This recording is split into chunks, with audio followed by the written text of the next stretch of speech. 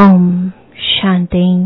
आज 10 अगस्त 2022 बाबा के महावाक्य हैं।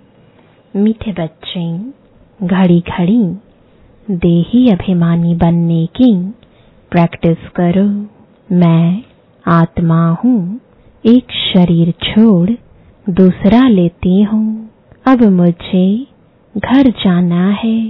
प्रश्न है, सबसे मुख्य त्योहार कौन सा है और क्यों? उत्तर है, सबसे मुख्य त्योहार है रक्षाबंधन, क्योंकि बाप जब पवित्रता की राखी बांधते हैं तो भारत स्वर्ग बन जाता है। रक्षाबंधन पर तुम बच्चे सबको समझा सकते हो कि यह त्योहार मनाना कब से शुरू हुआ और क्यों। सतयुग में इस बंधन की दरकार ही नहीं, लेकिन वह कह देते हैं यह रक्षाबंधन तो परंपरा से चलता आया है। गीत है, जय जय हे जगदम्बे माता, जय जय हे जगदम्बे माता। द्वार तिहारे जो भी आता, द्वार तिहारे जो भी आता, बिन मांगे सब कुछ पा जाता। जय जय हे जगदम्बे माता। ओम शांति। यह भी भक्ति मार्ग का गीत है। भक्ति मार्ग में अनेक प्रकार का गायन होता है। गायन निराकार, आकार और साकार तीनों का होता है। अब बाप बच्चों को समझाते हैं। बच्चे तो समझ गए कि हम आत्मा है। हमको समझाने वाला है परम पिता परमात्मा। सर्व मनुष्य मात्र को सद्गति देने वाला एक ही है। फिर उनके साथ जो सर्विस करने वाले हैं उन्हों की भी महिमा गाते हैं। बाप तो कहते हैं माँ में कम याद करो। आत्मा समझती है अभी परम पिता परमात्मा हमको सम्मुख नॉलेज देते हैं। उस बाप की ही अव्यभिचारी याद रहनी चाहिए और कोई नाम रूप की याद नहीं आनी चाहिए।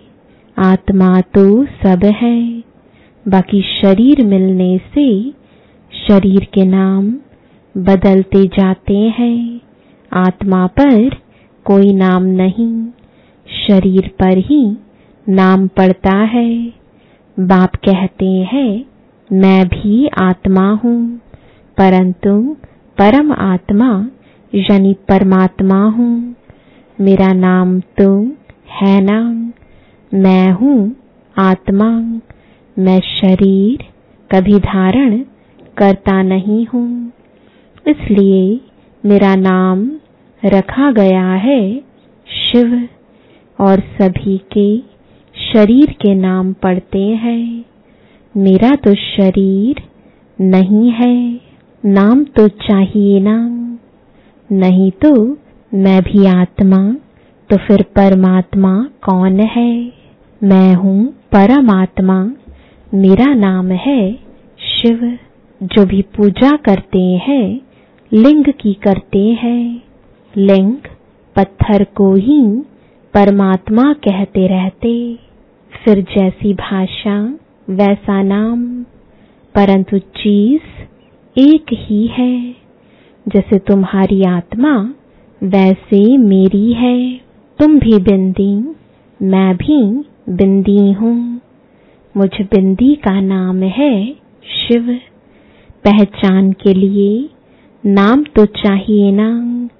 इस समय ब्रह्मा सरस्वती जो बड़े ते बड़े हैं उनको भी सद्गति मिल रही है। सद्गति तो सभी आत्माओं को मिलनी है। सभी आत्माएं परम धाम में रहती हैं, फिर भी परमात्मा को तो अलग रखेंगे ना। सबको अपना अपना पाठ मिला हुआ है। सारी रुद्रमाला का बीज रूप बाप है ना। सभी उनको याद करते हैं, ओ गॉड फादर। सभी जगह फादर को याद करते हैं, मदर को नहीं। यहाँ भारत में ही आकर पतितों को पावन बनाते हैं। मदर भी एडॉप्टेड है। सरस्वती को भी परम पिता परमात्मा ने ब्रह्मा द्वारा एडॉप्ट किया और फिर इसमें प्रवेश किया। यह एडॉप्शन और प्रकार की है। थ्रू तो कोई चाहिए ना। कहते हैं इन द्वारा मैं नॉलेज सुनाता हूँ, इन द्वारा बच्चे एडॉप्ट करता हूँ, तो यह माता भी सिद्ध होती है। प्रवृत्ति मार्ग है ना, परंतु है तो मेल, इसलिए मुख्य सरस्वती को माता के पद पर रखा जाता है। यह बड़े गुह्य राज समझने के हैं। प्रजापिता है ना, प्रजा को रचने वाला, इन द्वारा वह रचते हैं। ऐसे नहीं कि सरस्वती द्वारा कोई एडॉप्ट करते हैं, नहीं, यह तो बड़ी समझ की बात है। पहले पहले बाप का परिचय देना होता है। गाते भी है पतित पावन आओ। यह किसने कहा? आत्मा ने, क्योंकि आत्मा और शरीर दोनों ही पतित है। पहले तो अपने को आत्मा समझना है। आत्मा ही कहती है मैं शरीर लेता हूँ, छोड़ता हूँ। एक एक बात निश्चय में बिठानी होती है, क्योंकि नई बात है ना। और जो सुनाते हैं वह है मनुष्य, भगवान तो नहीं। जब कोई आते हैं तो पहले पहले यह समझाओ कि आत्मा और शरीर दो चीजें हैं। आत्मा अविनाशी है। पहले अपने को आत्मा समझो। मैं मैजिस्ट्रेट हूँ, यह किसने कहा? आत्मा इन ऑर्गन से कहती है। आत्मा जानती है मेरे शरीर का नाम भी है और पद भी है मैजिस्ट्रेट का। यह शरीर छोड़ने से मैजिस्ट्रेट पद और शरीर का नाम रूप सब बदल जाएगा, पद भी दूसरा हो जाएगा। तो पहले पहले आत्म अभिमानी बनना है। मनुष्यों को तो आत्मा का ज्ञान भी नहीं है। पहले आत्मा का ज्ञान देकर फिर समझाओ। आत्मा का बाप तो परमात्मा है। आत्मा दुखी होती है तो पुकारती है ओ गॉड फादर। वही पतित पावन है। आत्माएं सभी पतित हो गई हैं, तो जरूर परम पिता परमात्मा को आना पड़े। पतित दुनिया और पतित शरीर में बाप खुद कहते हैं मुझ दूर देश के रहने वाले को बुलाते हैं, क्योंकि तुम पतित हो, मैं एवर पावन हूँ। भारत पावन था, अभी पतित है। पतित पावन बाप आकर आत्माओं से बात करते हैं, ब्रह्मा तन में आकर समझाते हैं। इसलिए इनका नाम है प्रजापिता। ब्रह्मा द्वारा प्रजा रचते हैं। कौन सी? जरूर नई प्रजा रचेंगे। आत्मा जो अपवित्र है उनको पवित्र बनाते हैं। आत्मा पुकारती है, हमको दुख से छुड़ाओ, लिबरेट करो। सबको लिबरेट करते हैं। माया ने सबको दुखी किया है। सीताओं ने पुकारा है ना, एक तो सीता नहीं, सब रावण की जेल में विकारी भ्रष्टाचारी बन गए हैं। है ही रावण राज्य, राम तो है ही निराकार। राम राम कहते हैं ना, एक को ही जपते हैं। गॉडफादर शिव निराकार, तो उनको ऑर्गन्स चाहिए ना। तो शिव बाबा इन द्वारा बैठ समझाते हैं, तुम आत्मा भी पतित हो तो शरीर भी पतित है। अभी तुम श्याम हो, फिर सुंदर बनते हो। बाबा ज्ञान का सागर, ज्ञान की वर्षा करते हैं, जिससे तुम गोरे बन जाते हो। भारतवासी गोरे थे, फिर काम चिता पर चढ़ सांवरे वैश्य शूद्रवंशी बन पड़े हैं। चढ़ती कला बाप करते हैं, फिर रावण आता है तो सबकी उतरती कला हो जाती है। भारत में पहले देवताओं का राज्य था, अभी नहीं है। परमात्मा इस शरीर द्वारा तुम बच्चों को समझाते हैं। जो वर्षा लेने वाले हैं, उनको खुशी का पारा चढ़ता रहेगा। श्रीमत पर तो जरूर चलना होगा। आप पावन बनाने आए हो, मैं भी जरूर पावन बनूंगा, तभी पावन दुनिया का मालिक बनूंगा। यह प्रतिज्ञा करनी होती है, यही राखी बंधन है। बच्चे प्रतिज्ञा करते हैं बाप से। यह कोई लौकिक देहधारी बाप नहीं है, यह तो निराकार है। इनमें प्रवेश किया है। कहते हैं तुम भी देही अभिमानी बनो, अपने को आत्मा समझ मुझ परम पिता परमात्मा को याद करो। भारत में ही प्योरिटी थी तो कितनी पीस प्रॉस्पेरिटी थी, और कोई धर्म वाला नहीं था। तुम कहेंगे बाबा हमको ऐसा समझाते हैं, तुम भी समझो। बाप को याद करने से ही विकर्म विनाश होंगे। पावन बनाने वाला एक ही बाप है। बाप समझाते हैं तुम आत्मा हो, तुम्हारा स्वधर्म शांति है। तुम शांति धाम के रहने वाले हो, तुम कर्म योगी हो। साइलेंस में तुम कितना समय रहेंगे?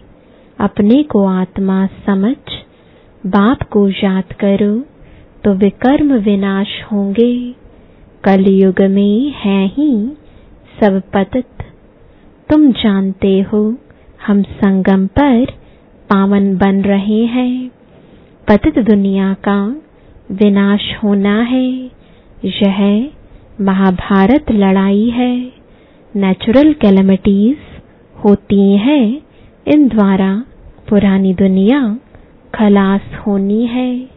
नई दुनिया में है ही देवताओं का राज्य। तो अभी हम परम पिता परमात्मा के फरमान पर चलते हैं, उनकी श्रीमत मिलती है। यह नॉलेज बड़ी समझने की है।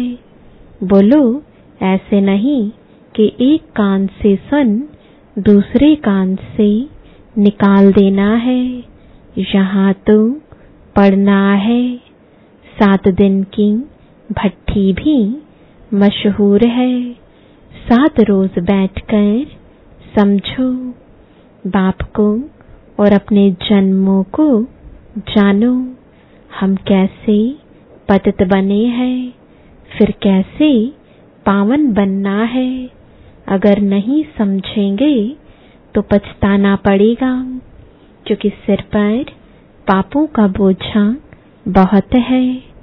एक ही बाप मोस्ट बिलीवेड है, जो हमें पावन दुनिया का मालिक बनाते हैं। बाकी तो सभी एक दो को पतित ही बनाते हैं। सतयुग में पवित्र गृहस्थ था, अब अपवित्र बने हैं। यह है ही रावण राज्य। अब स्वर्ग में चलना है तो पावन बनना है, तभी बेहद के बाप से वर्षा मिलेगा। यह तो याद करो, हम शांति धाम के वासी हैं, फिर सुख धाम में गए, अभी तो दुख धाम है, फिर जाना है शांति धाम।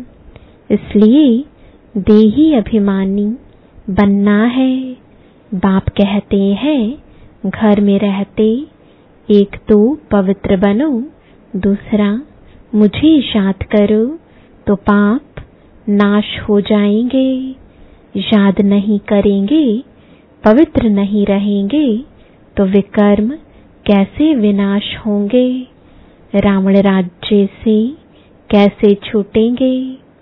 यहाँ सब शोक वाटिका में है।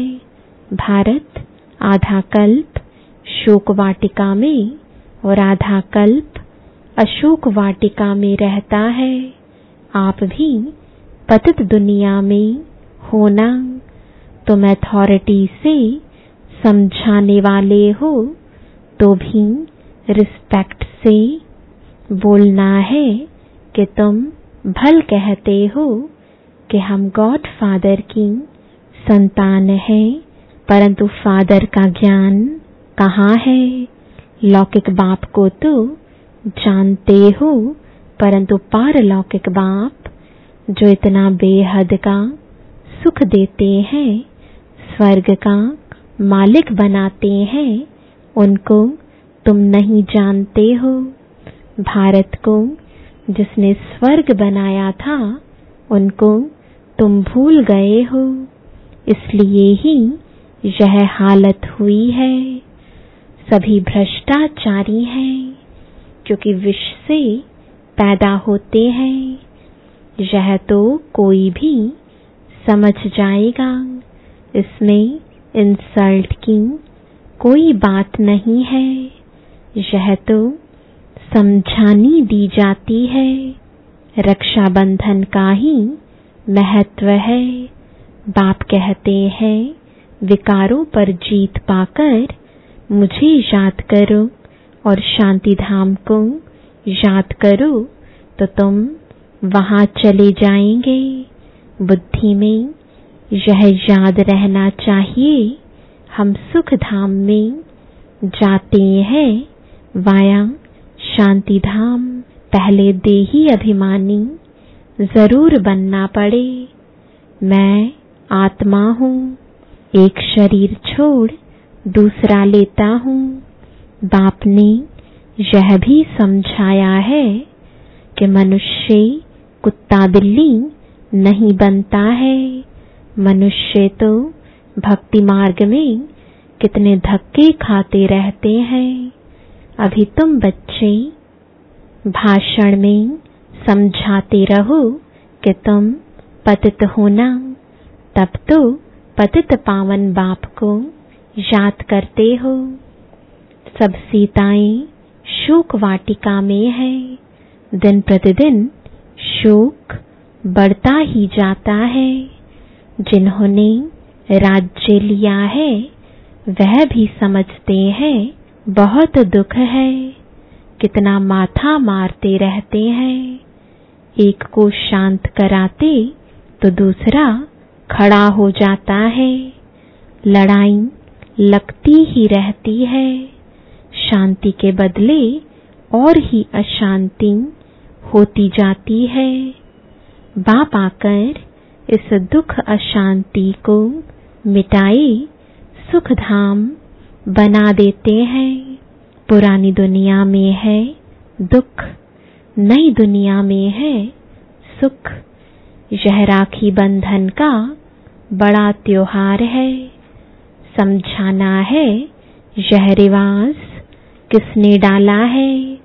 पतित पावन परम पिता परमात्मा, उसने आकर पवित्रता की प्रतिज्ञा कराई है।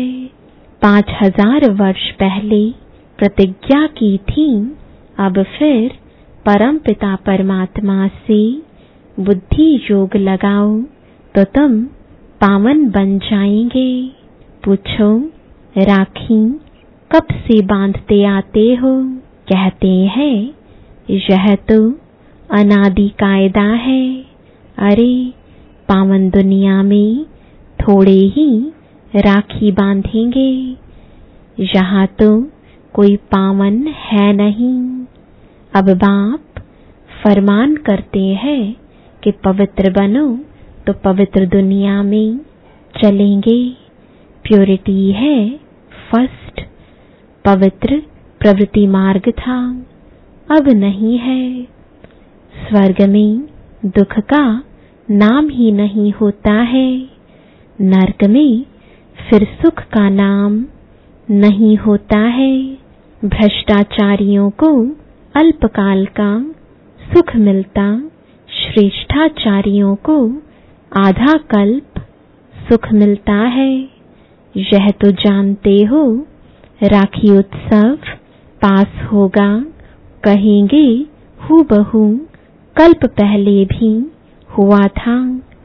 ड्रामा को पूरा न समझने के कारण मूंझ भी पड़ते हैं। पहले पहले परिचय देना है बाप का। बाप ही आकर लिबरेट करते हैं। राखी बंधन कब से शुरू हुआ, इनका भी बड़ा महत्व है। लिख देना चाहिए, आकर समझो।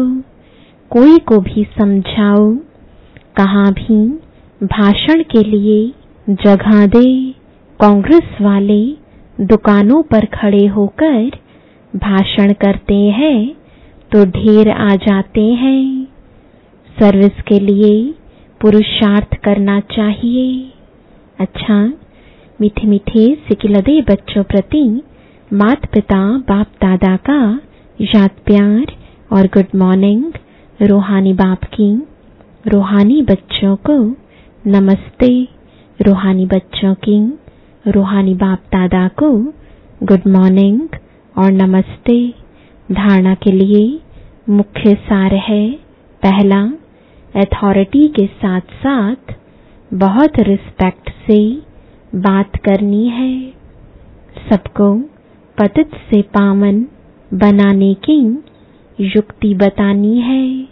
दूसरा, एक अव्यभिचारी याद में रहना है। किसी भी देहधारी के नाम रूप को याद नहीं करना है। पावन बनने की ही प्रतिज्ञा बाप से करनी है। वरदान है, हद की इच्छाओं का त्याग कर अच्छा बनने की विधि द्वारा सर्व प्राप्ति संपन्न भव। जो हद की इच्छाएं रखते हैं उनकी इच्छाएं कभी पूरी नहीं होती। अच्छा बनने वालों की सभी शुभ इच्छाएं स्वतः पूरी हो जाती हैं। दाता के बच्चों को कुछ भी मांगने की आवश्यकता नहीं है। मांगने से कुछ भी मिलता नहीं है।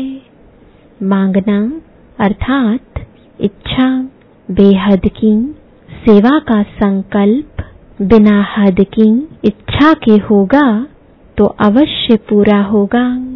इसलिए हद की इच्छा के बजाय अच्छा बनने की विधि अपना लो तो सर्व प्राप्तियों से संपन्न हो जाएंगे।